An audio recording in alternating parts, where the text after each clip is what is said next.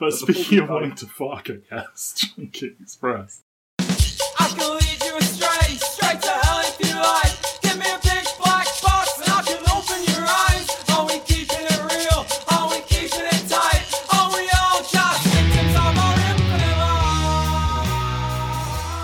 lies? Welcome back to There Will Be Movies. This is our podcast covering 25 of the best movies any given decade. This is our third volume where we are covering movies of the 90s. This is episode 59. Sounds about right. Yeah, sounds about right. Where we, of course, are covering Wong Kar-wai's 1994 critical darling starring Tony Leung, Chi Wai, and Bridget Lin. We are, of course, talking Ashes of Time, the critically acclaimed wuxia classic. Matthew, what did you think of Ashes of Time? I think I'm going to improvise my way through the episode as I instead watched Chungking Express. Oh shit, the other movie he released in 1994. Yeah, that one. Okay. I went to great lengths to try and watch it too. We'll pivot into watching Chungking Express instead, okay? Okay, So, yeah. Right, what did you think of Chungking Express?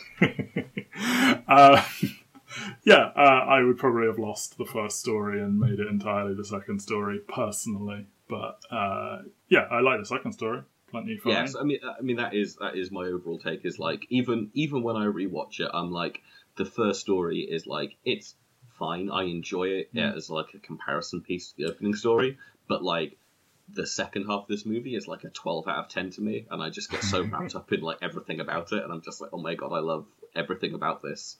Yeah. Please just like seeing Tony Leung and Fei Wong just be charming motherfuckers for. Like, I've seen people describe it as the first half. It's like, no. It's like 35 to 40 minutes versus over an hour kind of thing. So, I either would have taken that concept further and done like a third or even a fourth story and made it, like a Paris Je t'aime, New York I love you type thing. Oh, we will get on to whether or not there is a third piece of this story. Oh, yes, right. Is that what became Ashes? No, that is what became Fallen Angels. Fallen Angels, yes. We will discuss this later on. So, have you seen... What's your general relationship with Wong Kar-wai? Oh, we know each other really well. I don't have much of a relationship with him. I've seen In the Mood for Love. That's, arguably his best movie. I think that might literally be it. Let me just check. Like yes, that's literally it. I don't think I've seen The Grandmaster. That feels like the kind of thing that you might have watched, but like it is quite funny. Like I watched the so this is tangenting. I watched the other day. I did watch Ashes of Time in preparation for this.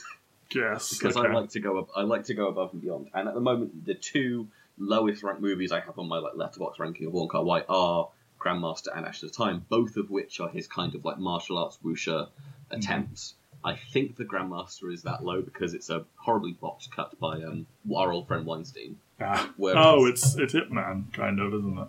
Yeah, it is. It's Ip Man, but like Wong Kar-wai doing it, so it's like very like woozy and that kind of vibe. Whereas Ashes of Time is sort of incomprehensible. It's like good. It's a prequel to like the Chinese equivalent of Lord of the Rings.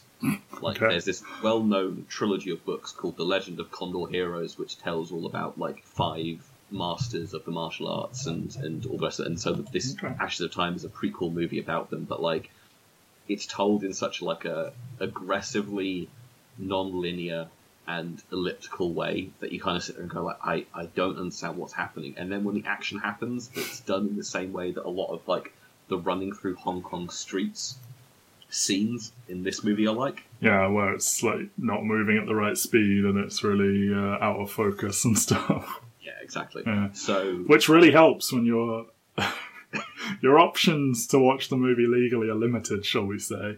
And you're like, do I just have a bad version of this? Or I mean, I will also get onto my experiences with trying to watch this movie. So, the reason why I do want to talk a little bit about Ashes of Time in terms of like its kind of incomprehensibility is Ashes of Time is Wong Kar-wai's attempt at kind of getting back into the mainstream books of like Hong Kong cinema at the time, where his debut movie is As Tears Go By, which is his kind of like gangster movie. It's got violence, it's got sex.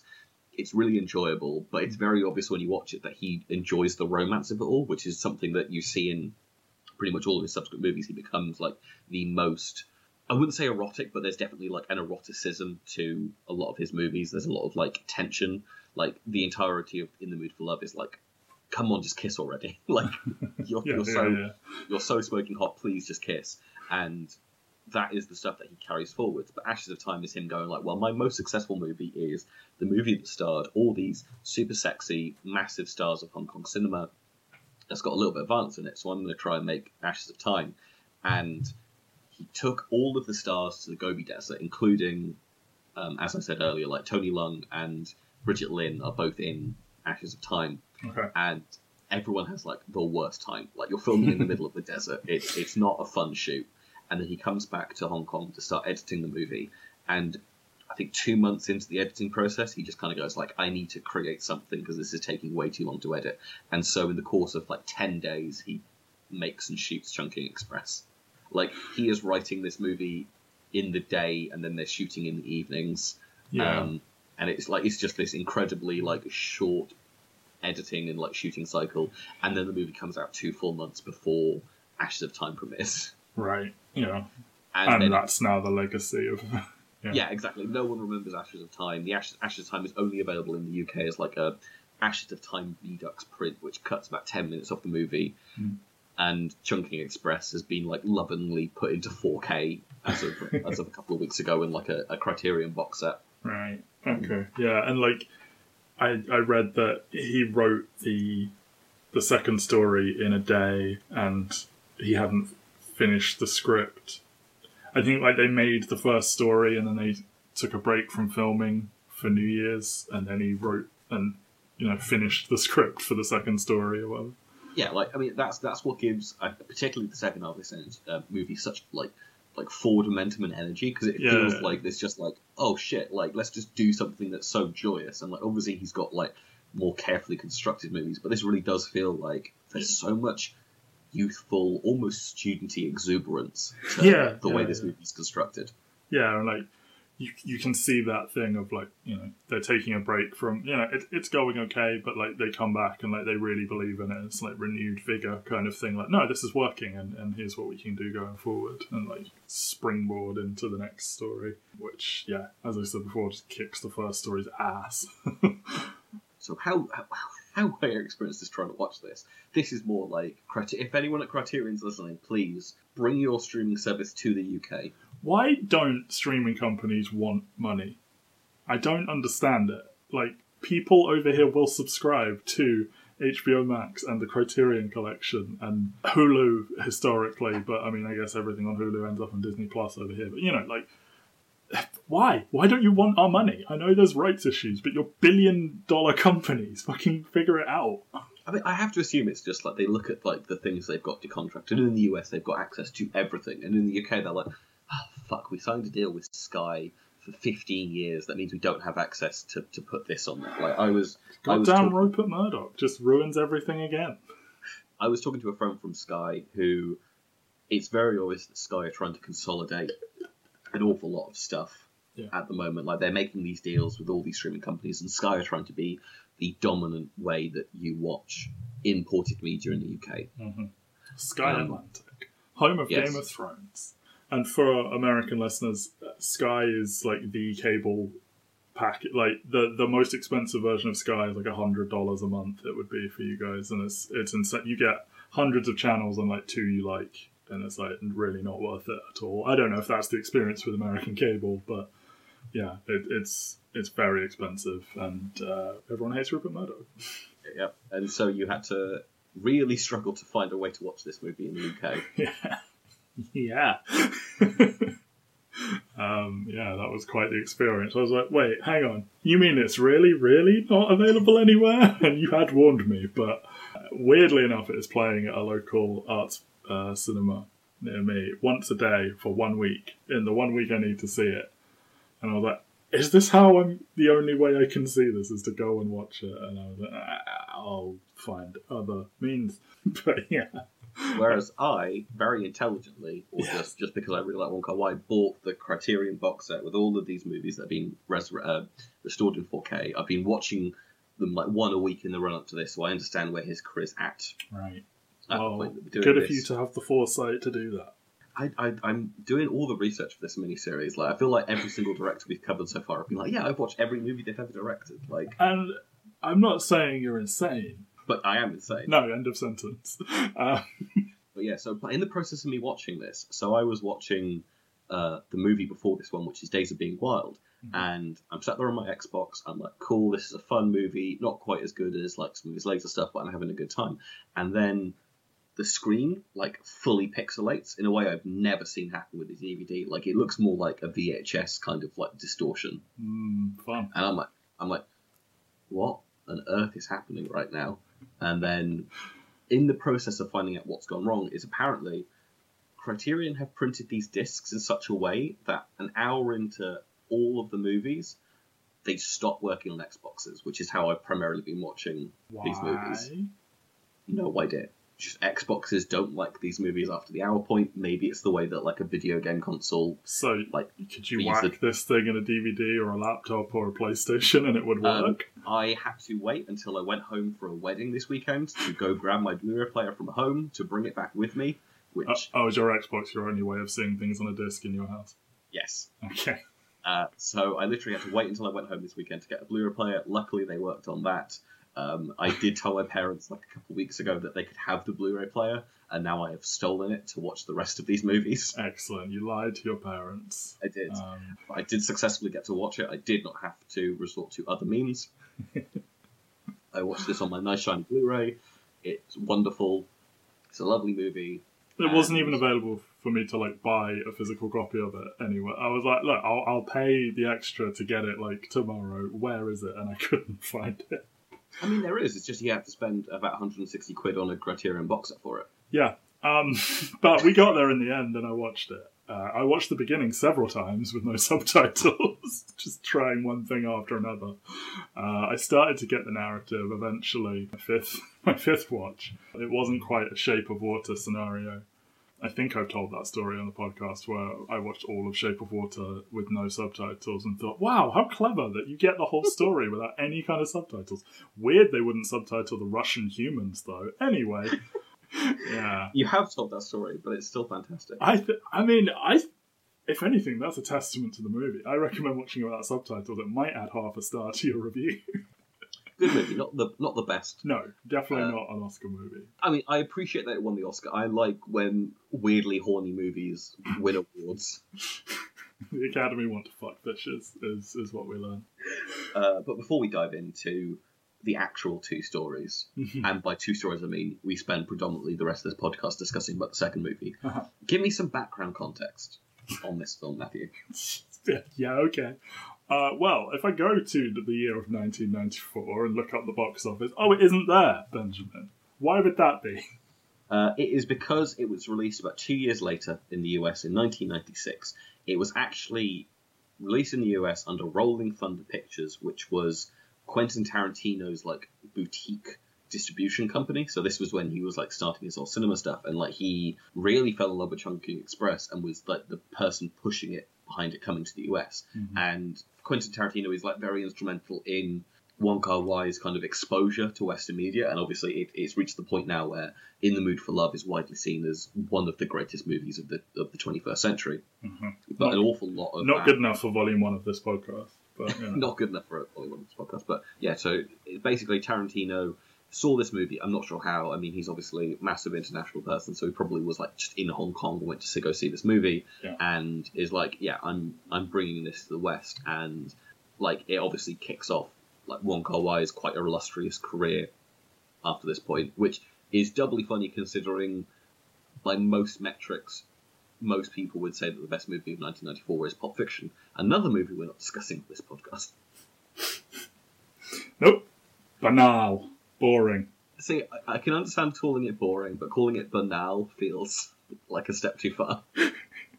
Why make a scene 2 minutes when you can make it 15, you know? Why not just have a full conversation about not anything to do with what's happening? He does shoot Phil Lamar in the face, though. He does do that. Good times. So let's compare and contrast. So what opened against this movie in 1996? Sorry, yes, in 1996. It didn't do well, Ben. You mean the movie from Hong Kong, starring No Reputable Faces in the West, didn't do very well at the US box office? It was the 8th best performing new movie of the weekend it released. Number 1 was The Birdcage. Then Homeward Bound 2, Up Close and Personal, Down Periscope, Hellraiser Bloodline, Broken Arrow. Jeez, I haven't thought about Broken Arrow in a while. Rumble in the Bronx, Happy Gilmore, Mr. Holland's Opus, Muppet Treasure Island. If we drop down several spaces to number 15, Fargo opens at 15. And then we go down a bit further. We have Braveheart in its 42nd week at number 16. Toy Story in its 16th week at 17. And then Heavy Metal, and then The Star Maker, and then there's Chungking Express making $32,000. I know this was a popular technique back in the day, but you release it on middle screens. Like Fargo opens on 36 screens, Chunking on 4, Love Lessons on 1. Just open it in a really limited thing. Don't make much money and then open wide. But obviously Chunking never goes wide because the final US gross for this movie is something pitiful, isn't it? It's 600,000. So it's a good multiplier on the 600,000 on the 32,000, but not a whole lot. 42 weeks for Braveheart. That's insane. That's the biggest number I've ever seen on that column on this website. They will never take his freedom, Matt. They won't. Don't. My entire childhood is my father, who is the most Scottish man who ever lived, just ranting at me about all the inaccuracies of Scotland and Scottish history in that movie. It kind of ruins the experience a bit. Anyway. But if this movie had opened the weekend in 1994 like it was supposed to, you could have seen Wolf, Speed, The Flintstones, City Slickers 2, The Legend of Curly's Gold, and Getting Even with Dad. Hell yeah. A lot less interesting box office, I must say, than the one that you just read. A little bit. 42 weeks! You need to dive into the box office gross of Big Fat Greek Wedding. Oh yeah, that was forever, wasn't it? It was it took a year, and it was the highest grossing comedy of all time. Was it basically every Greek family in the entire world just went to see it every week? I think it's just the ultimate word of mouth hit that's ever happened. Just a movie that is completely propelled along by the fact that people would meet each other and go oh, you know that Greek Wedding movie? Yeah, it's really good. You need to go see it. Did not happen with Chungking Express. I didn't foresee my Big Fat Greek Wedding coming up in this episode, and that was naive of me, and I'm sorry, listeners, I can do better. Right, so 1994, as we said, is kind of well known for... I mean, it really is the 1994 movie is Pulp Fiction. Yes, I've heard of it. Even the narrative of the Oscars is wow, I can't believe Forrest Gump wins over Pulp Fiction. I can. But let's just go over some critical darlings in 1994. You've got Pulp Fiction. Yes. You do have this movie. You've got Three Colors Red. You've got Shawshank Redemption. You've got Forrest Gump. You've got Ed Wood. You've got Hoop Dreams, a movie which has been covered on this podcast. Mike Thomas's favourite ever movie. There you go. 170 minutes long. Yes. I bet you had a great old time watching. I had a fantastic time. As a huge basketball fan, I did not enjoy Hoop Dreams. Hey, he's a teacher. There you go. So obviously this is a movie that's got a lot of critical acclaim, but in terms of the critical conception, it's Pulp Fiction is sort of the be-all and end-all. Yes, and, 30 years on, people are still waxing lyrical. I believe it took top place on Jerome's 100 Movies. It is his favourite movie of all time. Okay, I believe it might be Kevin Ford's as well. I think that came up on their Simpsons podcast. Our clapback episode is coming soon, don't you worry. We've got It is not even my top 2 Tarantino movies, so... What are your top 2? It's Inglourious Basterds and Jackie Brown in my top 2. Okay, those would be mine as well, I think. Jackie Brown's the one I like, and I begrudgingly enjoyed myself with Inglourious Basterds more than I thought I would in Volume 1. Actually, a complete tangent now. I'm losing complete control of this episode, but I do have to bring this up.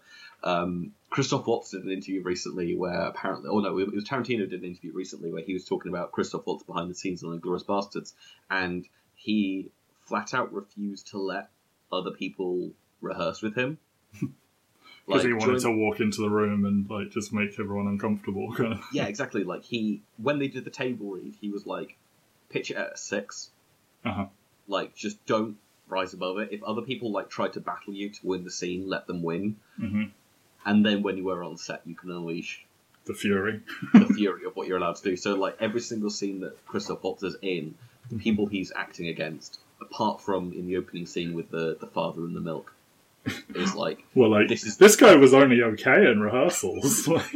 Yeah, exactly. Like they are completely shocked by what he's doing. And I'm like, oh, that's a fun story. That's like, and I hope a lot of them hadn't seen his work in other stuff as well, and they were like, who the fuck is this guy they found? He's like so bang average. Why did he get this role? But speaking of sexy foreign men, actually, I want to pivot into what is so obviously Hong Kong cinema. In the run-up to this is so massively focused on action cinema. Like, even when I was mentioned beforehand, like, Wong Kar-wai started doing action cinema, and I feel like that's more your bag. Yes. Like Bruce Lee, Jackie Chan, Hard-Boiled John Woo, that kind of stuff. Like what's your relationship to Hong Kong cinema in the run-up to this? I mean, you know, you've just name-checked several of them. Like, that is far more my bag. Mr. Jonathan Wu is my jam, and yeah, you know, the pre-coming to America works of Jackie Chan, also amazing. I honestly haven't seen enough. It's something that, like, you know, I have had a sort of surface level taste, and I enjoy it a great deal, and it's like influenced so much of the stuff I like, and you know, like video games are not movies, but you know, I tremendously enjoy video games like Sleeping Dogs, which is set in Hong Kong. Yeah, it's something, you know, I've always meant to dip more in. Now I'm an adult who will watch movies. Something that it doesn't have to entirely be punching and kicking and everything. So, like, I've always meant to dip in more. And like Wong Kar-wai is someone who I should watch more than one of his movies, I think, or two now. But yeah, I mean, I'm a very basic bitch here, unfortunately, and you know, a lot of it is John Woo. But you have seen the sexiest man alive, Tony Leung, in 2 movies at least, with Hard Boiled and Infernal Affair. Yeah. Oh yeah, we covered it, sort of Infernal Affairs, didn't we? We did, and it was like, I mean, it's weird to think that, like, I don't think we covered it much, but like Andy Lau in Infernal Affairs is like seen as one of the like biggest stars in Hong Kong. Yeah, like there is an era in the 90s called the Four Heavenly Kings era, where there are these 4 like just otherworldly pop stars who are also actors and are also doing movies, and like 3 of them do movies with Wong Kar-wai, and only one of the movies that they do with him is a success. It goes that way, you know.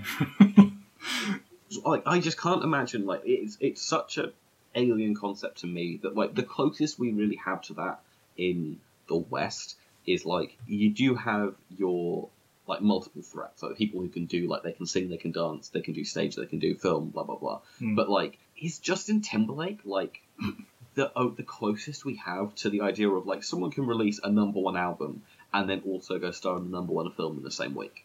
Yeah, I mean, you've got Jennifer Hudson, you've got Tessa Thompson. You know, I mean, Tessa Thompson's music is like small and weird, kind of. I really like it, but yeah, she's not going to go #1. You know, I guess once upon a time you had Will Smith, but his star faded in both arenas.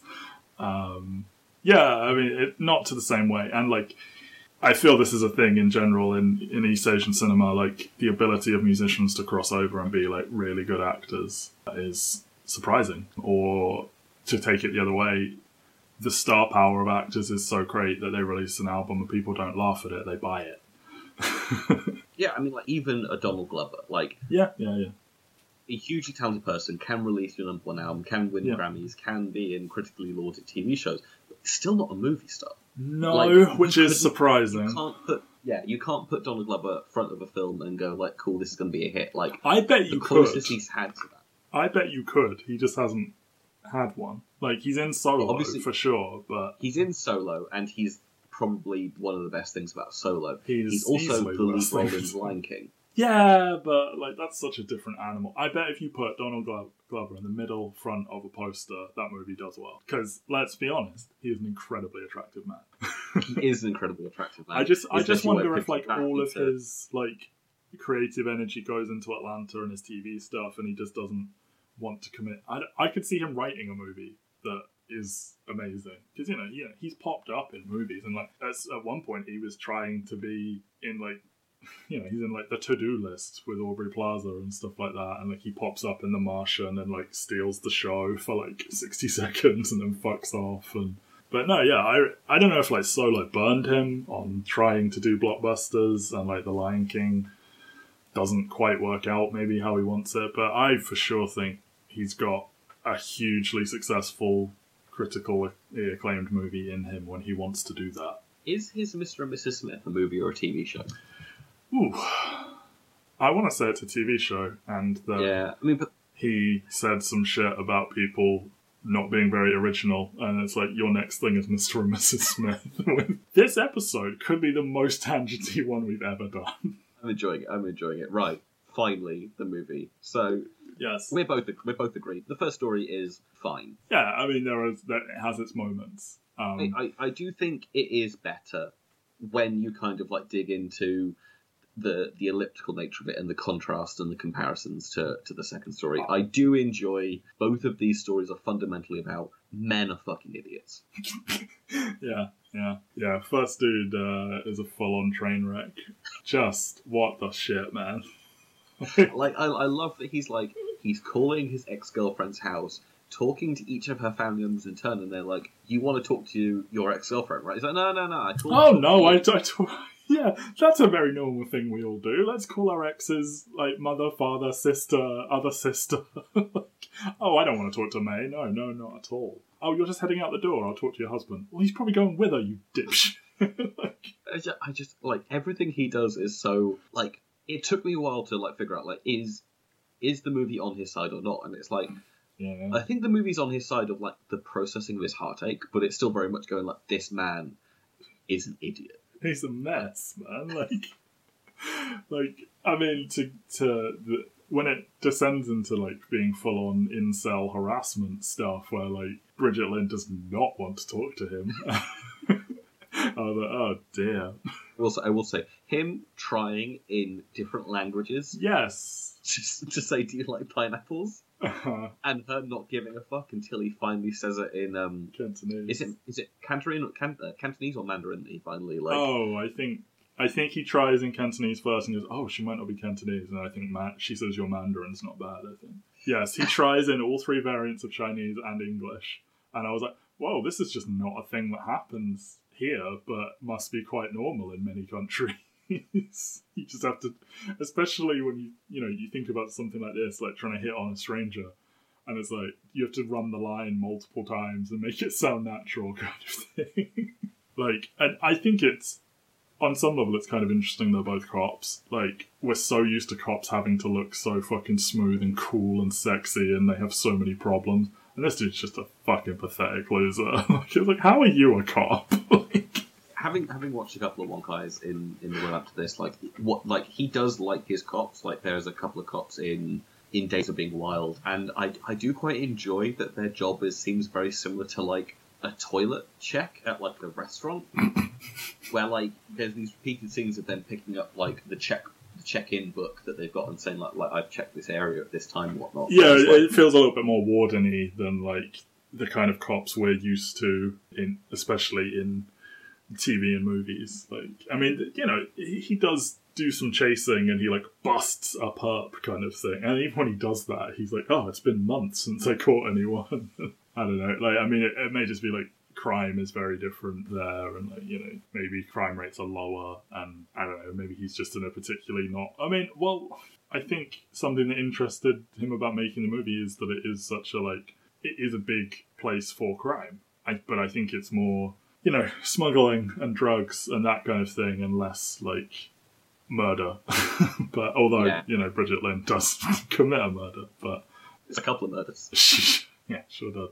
Yeah, I will say, I was worried in that first story when we spent too much time with Bridget Lynn. I was like, I don't think I like this movie, because I was like, what is she doing? What is her game? Like, who is she talking to? For what reason? What is happening here? It is kind of Wong Kar-wai at his most kind of like, I'm holding things back, and it's like, yeah, you don't understand that, like, she's obviously, like, she's trained this group of Indian people to basically smuggle drugs. And I do enjoy the montage. That's, like, kind of a little bit disorientating of, like, all the things they're doing and collecting and buying. And then you finally get the scene where they're, like, putting all the drugs into, like, the bottoms of their shoes and shoving up their asses and putting it into, like, the pregnancy stuff. And I enjoyed the machinations of that. But then the actual showing of, like, what went wrong is...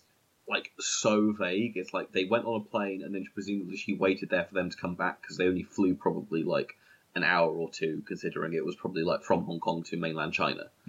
Is probably like the extent of how far they travelled, and they didn't arrive back. And then she like realises that shit's in danger and she needs to go kill a drug warlord. But like it very much is like the movie does not explain any of this to you. And it's just your like vibes. You have to figure out like what's going on. Yeah, and you know, it is interesting, like, I mean, I'm potentially showing some cultural ignorance here, but, like, the way, the narrative is very much that they don't like foreign people in the Far East, if we put it that way. Like, in Japan, the term is gaijin, and like, you know, to see, like, so many Indian people in Hong Kong, which, and I know, Hong Kong, I think, is a bit more of a cultural melting pot, likely due to it being conquered so many times, and, like, you know, it was part of the British Empire, which may be how you get an Indian population there. But, you know, like, obviously in our own countries, we know there are, like, very diverse, you know, there are a lot of people from all over the place, and, like, there are entire sectors, or it's, you know, Chinatown as a concept is in every country in the whole world. But, like, it struck me as slightly unusual to see Indian people in this Hong Kong movie where, like, I don't know.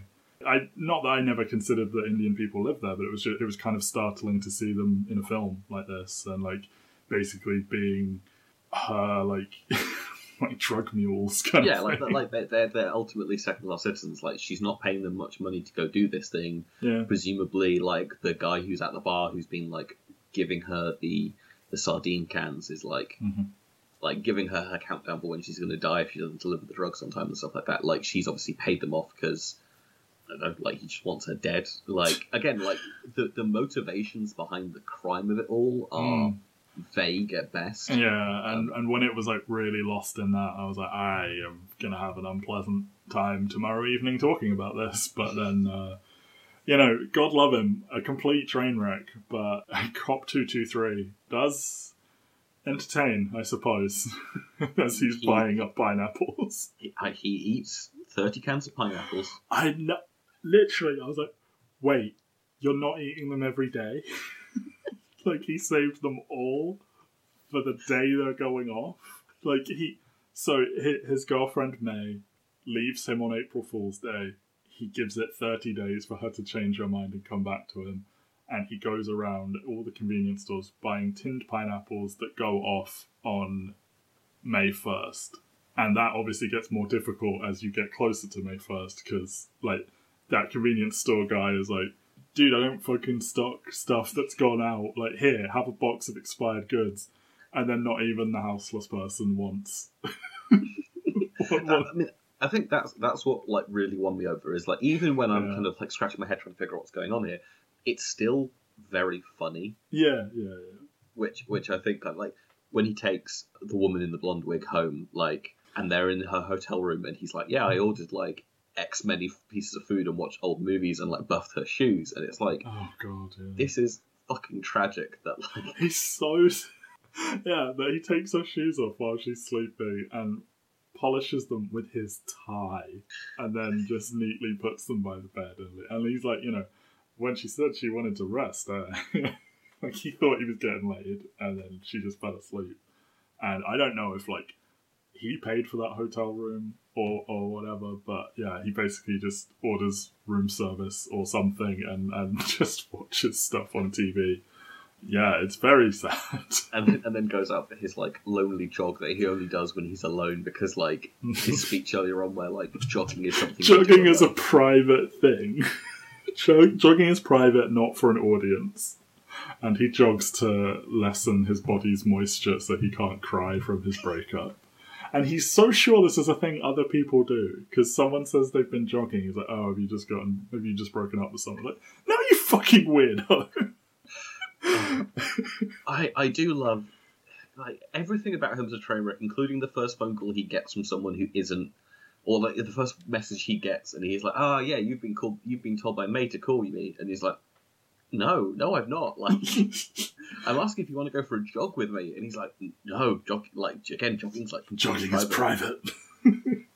And then he's like calling seemingly just other women he knows, seeing if they will go out with him. And then his old friend or someone he used to have a crush on is married with children. He's like, oh. Oh yeah, we haven't spoken in 5 years. Maybe I need to nurture these relationships a little bit. Yeah, I mean, it's all more fun to talk about than to watch. I mean, you know, there is a charm to his patheticness, and like, you know, it's almost a heroic acting performance when, you know, he approaches woman in blonde wig, as she is credited, in the bar, and is just cracking onto her, and she's like, please leave me alone. He just keeps going on and on and on and on. Yeah, and like, he's so sad that, like, you know, she wishes him happy, but she leaves a message with the hotel or whatever to like, call him and wish him happy birthday. He's like, I will remember her for my entire life. I was like, oh, dude.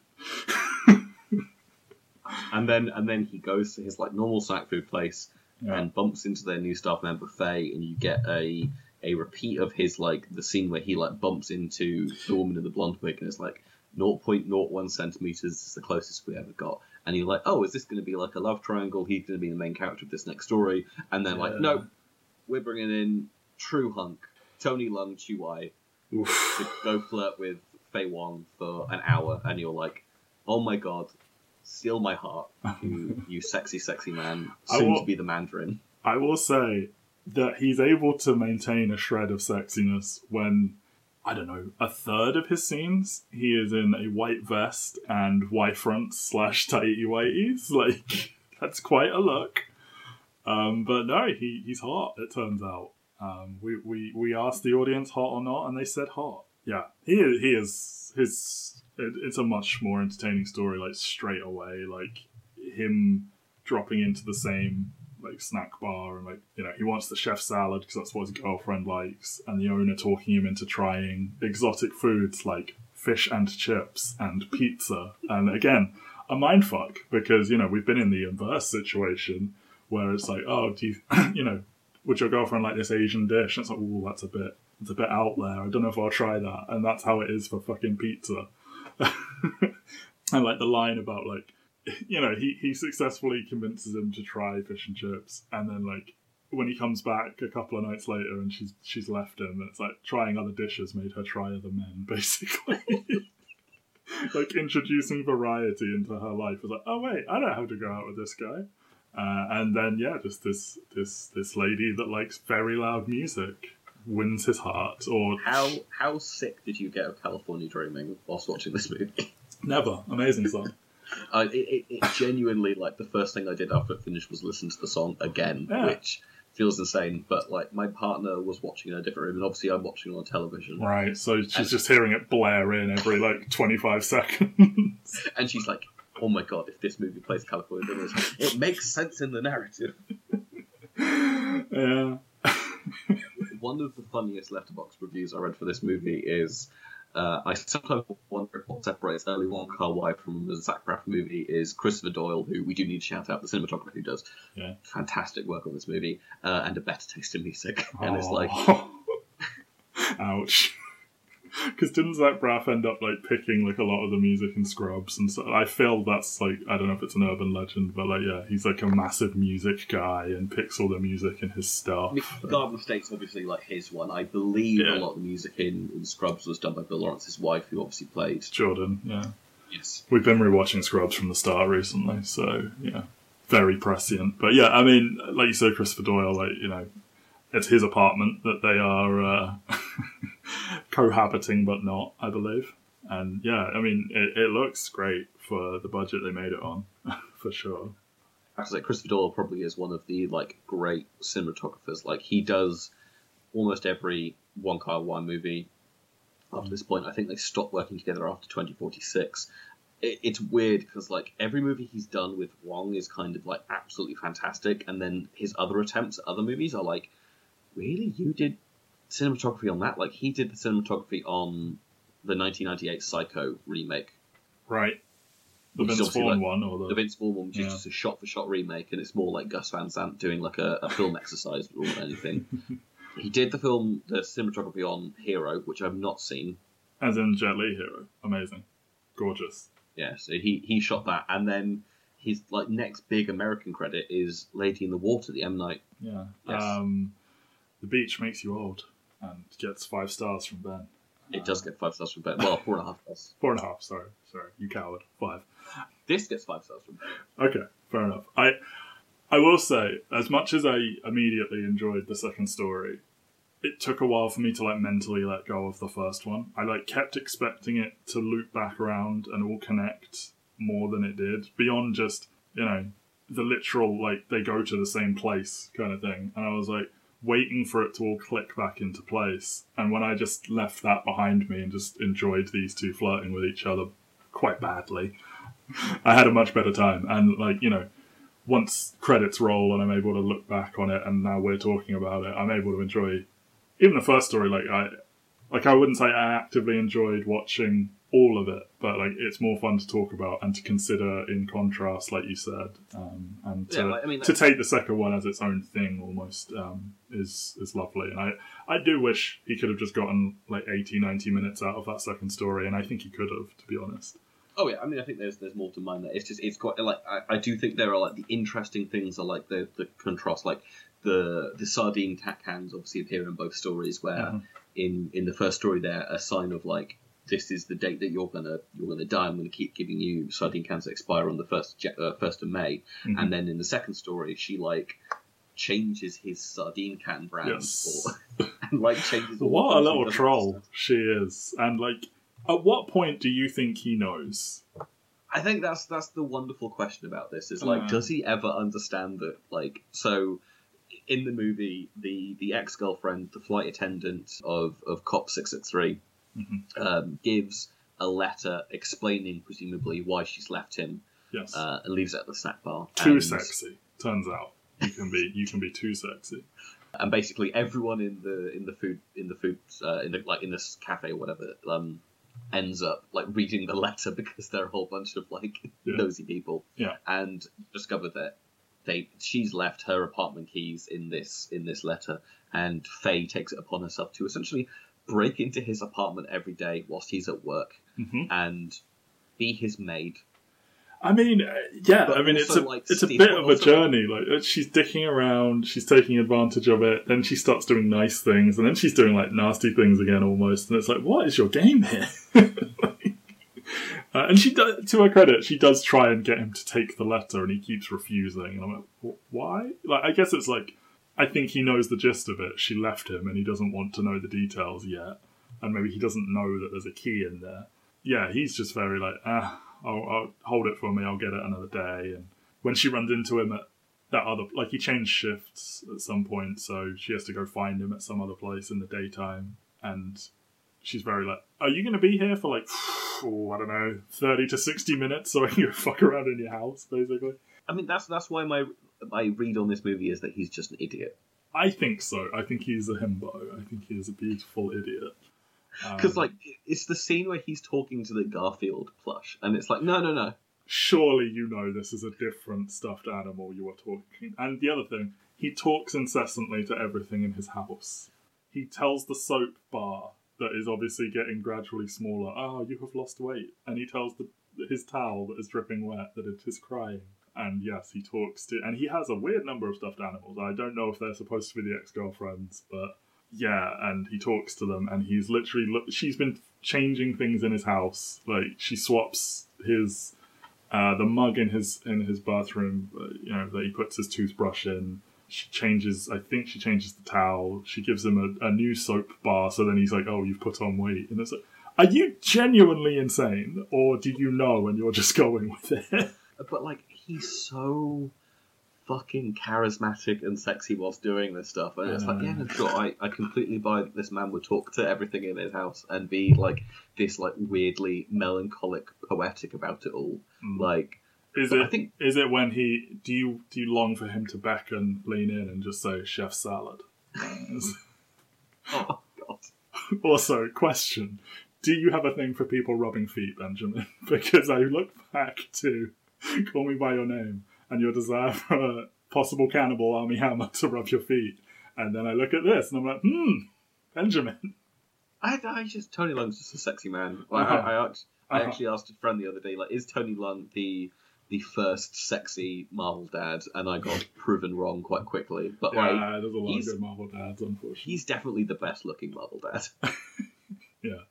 A very good get for them, I will say. And, like, maybe a lot of people in the West won't understand what a good get that is. But, yeah. And to think that, you know, to watch this and, like, this was 30 years ago. And he still looks good and young and in shape now. And it's like, you know, I guess he just looks after himself. But, yeah, just, like, what an idiot. And, you know, like, she gets him more fish for his fish tank. He doesn't notice. He opens the door as she's about to come in, and she manages to play that off. And they I came here to buy goldfish. Like, what? And they just hang out for a bit. And it's like, you know, it's very much like she is clearly has fallen in love with him, and we are told that she will fall in love with him before they even meet each other, because it's, you know, the 0.01 centimeters in 12 hours or 48 hours, whatever it is, she will fall in love with another man. So we know that. And it's like, you know, seeing him just sort of casually be like, she's kind of hot, I like her. Like, you know, when he like carries stuff for her, and he's very much like, oh, I live down there, here's my address, come by sometime. And like, he does sort of try it on with her a little bit when she's in the house, and she just seems to want to get the fuck out of there. I don't know if she's just introverted or like, is she the Eastern equivalent of a manic pixie dream girl? Like, I mean, that was the review on Letterboxd I read, is like, is she a manic pixie dream girl? But it's like, yeah. She sort of is, but like, I appreciate the way that this story is being told, because obviously, like, so much of this movie is about the use of space. Yes, and they like, cohabit the same space, but not literally. Yeah, like they are in the same space, and it's like, can you fall in love with someone just through being in the same space as them? Is an idea that the movie posits, and it's like, they don't have that many scenes where they're like face to face and talking in like long ways. Like, most of it's quite transactional, and and she's like telling him off for talking to another lady, and he's like, huh? What are you talking about? I'm just hot cop who talks to people and buys food. Like, yeah, and like, you know, is she falling in love with him because of like, is she like taking in all of his weird little things he has around his apartment, and like that's making her fall in love with him? And it's like, is she embarrassed? Is it like, you're ruining it by actually being here, and I like the idea of you more, or whatever? Because she seems to want to get the fuck out of there when he invites her in. It's like, oh no, stay longer. And then he puts on California Dreaming, and he's like, oh yeah, this is my ex's. And she's like, I left that CD here 4 days ago, in the narration. It's like, does he know that? Like, again, like, at what point does he know? Is he just so like, I guess this was hers? It's the Garfield where I'm like, surely now you know. But I don't think he does. So much of this movie is like very unhealthy behaviour, but it's done in such like an adorable way, where it's like, she obviously is trying to build this like artificial life with him by like literally breaking into his apartment, and he is dealing with the breakup in a more healthy way than Cop 223 was in the first story. But yeah, like, Cop 223 at least gets a name. 663. Like, you know, woman in blonde wig, Cop 663, man, ex-girlfriend. Like, these are the names of most of the characters. But again, I think it just lends like an energy to the movie where it's like, yeah, you don't need to know their names. It's just, whatever, yeah. It's just hot people flirting. Like, that's essentially what this movie is. This movie is pure vibes with a banging soundtrack. Yeah. Just watching people flirt, essentially, for an hour. The ex-girlfriend, like, when they run into each other in the convenience store, like, she's like just dripping with sex and stuff. And like, it's very almost chaste when, you know, he says, like, everyone dreams of seducing an air hostess. I did it a year ago or whatever. And, like, you see them, like, play fighting around the apartment, and then him being a very sexy man, parking planes on her naked back and stuff. It is full of so much energy. And like, she, Faye, like, finds... Does she put on the flight attendant uniform. She does. She puts on the flight attendant uniform, but she's wearing the gloves at the same time. Yeah. And then like he leaves it on the floor, or she leaves it on the floor, and he comes in and goes like, "Oh, that's where you got to." And it's like, no, she like stole it and was like wandering around with it. Yeah, and like does that influence her decision to become a flight attendant? Because they finally are like he like asks her out, and she wants to go to California, as in the place, and then he asks her on a date to a bar called California, or a restaurant, whatever. And she doesn't show up, but she kind of does, and just watches him because it's weird. And then she just fucks off to America for an undetermined amount of time. I think. Well, I mean, I don't know. Yeah, the implication is that like she gives him a boarding pass that's dated for a year later, and is like. One she scribbles on a napkin, by the way, very cute. Yeah, and I think the implication is that like she's gone to go sort out what she wants in life. Like this is like something she wants to do, and it's like before I actually talk to this guy and we settle down into a thing. Mm-hmm. Like I'm gonna go to California and achieve my dreams essentially. Yeah. And bum about Europe, but yeah. it's America. Yeah. but because again this movie likes to be about idiotic men, he like doesn't open this letter either. I know. Leaves it in the rain. And also, I'm begging this fucker to drink black coffee from an appropriate vessel, because he drinks it from like paper cups. I think he drinks it from a clear glass at one point, which is just the behaviour of a psychopath. I don't know why. There's no reason you can't do that, but it's wrong. I mean, I don't know if that's like a translation thing, but I'm it does sure, feel insane because like it feels like, because I know that like in Asian countries, like I don't know if like when they have tea out there, obviously like you can have those like cooler, like very, very milky teas that are made with condensed milk and stuff like that. I don't know if it's just, it is a translation where it's like, well, the stupid Westerners will never understand what it is he's actually drinking. Right. If it is black coffee, then yes, you are correct. It is the work of a psychopath. Yeah, but it could be like a black tea or something that like no one would have known about at the time. So yeah, but like the fact that he's been handed this like plastic container, it's like no, that'd be way too hot if that's fresh black coffee.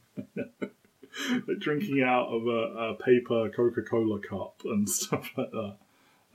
But yeah, again, he refuses to open letters. It's just not his thing. Some people don't answer the phone. He doesn't open letters.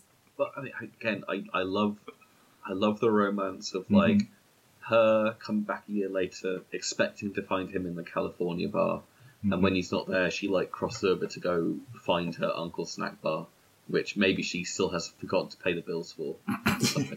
Yeah, she keeps lying to say she's going to pay the electric bill and then doesn't actually pay it, and the power goes out, and it's very funny.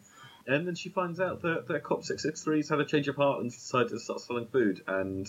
Yeah, he bought the bar, and, he fell for the flight attendant as a woman in uniform. She liked him as a cop in uniform, and then, Faye dresses very... casually, shall we say, and he's often in his very fancy uniform, and then their roles are reversed, and she has become a flight attendant, and he is wearing like check shirts, and they're both like, I like you like this, I like you like this, and it's like, and she writes him a new boarding pass, and it's all very cute. Lovely. Like I love just every vibe about this movie. Yeah. Like I don't know. Like there's more to it than can be talked about. Is the thing. It is a vibe, as you said. Yeah, like I mean, because that's the thing is like when I was watching it, I was like, right, what am I going to score this on my rewatch? Is it going to be like a 4 or 4.5? Because like the first story is kind of like it's good. It gets better in context, and then every single second that the second story was going on, like no, this is like a masterpiece in my eyes. Like I could happily watch these two forever. Like just chemistry, just romance, just vibes, just everything I love, and it kind of is like this is why cinema is so good, and if only that were the whole story. And I don't think we actually came back to it. What happened to the proposed third story, Benjamin? So the proposed third story was going to be Wong Kar-wai wanted to write a movie about a lovesick hitman, but basically decided that it would make this movie too long because he was, I mean, one of your favourite things, barely any of his movies are over 90 minutes long. Fuck yeah, respects my time, therefore I respect him. And so he decided to make a movie for the next year called Fallen Angels, which is again 2 stories, It's one of the two Wong Kar-wai movies I've not seen, so I will be rectifying that. I will see Fallen Angels, and I will see Happy Together, which is a movie which I don't think I'm going to be able to deal with, because it's Tony Leung and Leslie Chung, who is another incredibly sexy man, basically being in a gay relationship and like making out a whole lot. Oh no! I don't know how I'm going to deal. And I finally watched that movie. So speaking of Happy Together, I guess just as maybe a final note, a lot of Western music. We touched on California Dreaming. You've also got What a Difference a Day Makes. Day Made. Sorry. Things in Life. You have a cover of a Cranberries song, Dreams by Cranberries. I believe, is it sung by Faye Wong? It's sung by Faye Wong. I think is the original version of Dreams in the movie, or is it only? I don't think so. No, I think it is always the cover. Yeah, but interesting to feature so much Western music, and it all works, and it's all really cool and everything. Like, yeah, I mean, obviously, like Cantopop is a big thing, but like I think it's impossible to overestimate like the influence that Western culture had on Hong Kong in particular. Yeah. At this time, because obviously, like, we are still in 1994, 3 years away from the British Empire giving back Hong Kong to China. Yeah, huge plot point of Rush Hour 1. Is it? Yeah. Do you not remember? It's been a long time since I've seen Rush Hour 1. Okay, I recommend you go see it. I can't remember which one they make Jackie Chan say the N-word, but it is a large plot point of the first movie. But, anyway, I mean, it would have been.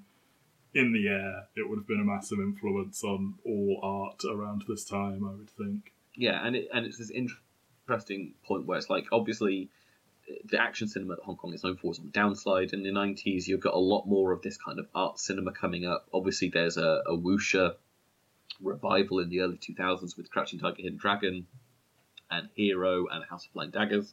You have Stephen Chow having like massive success in the early 2000s as well, but when we talk about like cinema from China now, it isn't. You don't necessarily put the disclaimer of like Hong Kong cinema. It's very much like these are movies that China has made, or these are movies that China has funded, and China is deciding whether or not to release like new Marvel movies over there and stuff like that. And I don't know if there was something about Hong Kong that kind of uniquely allowed creativity to happen just because of that massive amount of Western influence that wasn't as impactful on mainland China at the time, that allowed kind of this burgeoning energy of creativity. But like, it is a shame that like, I don't like when we talk about like Asian cinema and like up and coming movies now, it feels like China's kind of pivoted more into big blockbuster stuff or big crowd pleasing things. Like you look at the highest grossing movies the last couple of years in China, and it's like Hey Mom, which is a big like crowd-pleasing comedy, and the interesting independent or like the interesting vibey cinema that we really love is coming more from your South Koreas and your Japans. Yes, when traditionally Hong Kong was leading the way in like just kicking the ass of all other like Asian cinema, basically. Well, maybe that's an oversimplification, but yeah, you know, it went from massively influential, and I would imagine China reabsorbing them and clamping down on their right to be had a bit of an impact on that, and what is allowed to be released and whatnot. And you know, I think announced either yesterday or the day before, there are going to be massive censorship rules that are going to basically remove many Hong Kong films from existence, and that is absolutely tragic. It makes me glad that I've got my like Wong Kar-wai box set, because like I do think that this is like.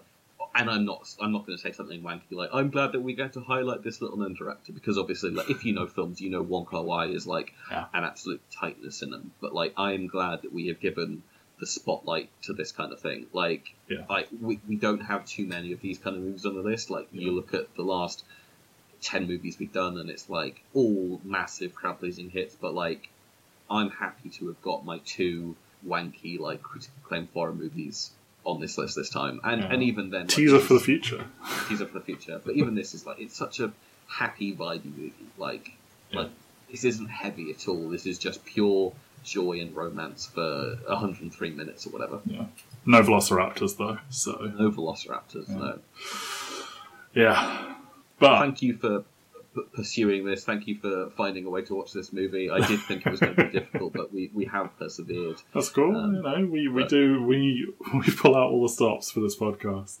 But Matthew, yeah, do you want to give our listeners a hint of what we're doing next week? I'm probably not going to enjoy myself. Because the main one I don't like is Quentin Tarantino. The other quite major Western director who is adored, who I do not really care for, is Timothy Burton. We'll be looking at Ed Wood, starring, an actor he's seldom worked with, Jonathan Depp. We do have Bill Murray, though. Yeah, I'm hoping that powers us through, because, we'll see how that goes for us. But I have some things on this list that I'm ecstatic that we're going to get to cover, so you got to pick your battles. And I had a good time with Chungking Express, and I'm hoping to have a better time than I'm expecting with Ed Wood. It's been a long time. If you haven't seen Ed Wood in a long time? Yeah, no, very long time. Once upon a time, I probably would have tried to like Tim Burton. Yeah, then it turned out I was fighting a losing battle, and I can't stand him for the most part. But I do think this is before Tim Burton goes full ascend up his rectum. I mean.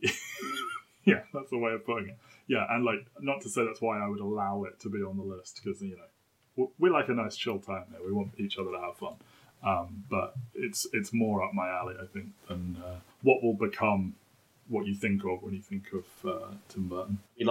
I did suggest Edward Scissorhands or anything like that for the particular reason that Edward is probably Tim Burton's masterpiece, but also just the fact that it's the least emblematic of where he goes, and it's the kind of thing that I wish Tim Burton carried on doing rather than put Johnny Depp in prosthetics. Yeah, exactly. Obviously, you have talked Tim Burton on this network before with the two Batman movies, so it'll be interesting to see whether or not his immediate follow-up to Batman Returns is how that fares in your opinion. But we're nearing the end of this very me-heavy opening stretch of the podcast. Ben, Matt, Ben, Matt. Yeah, okay.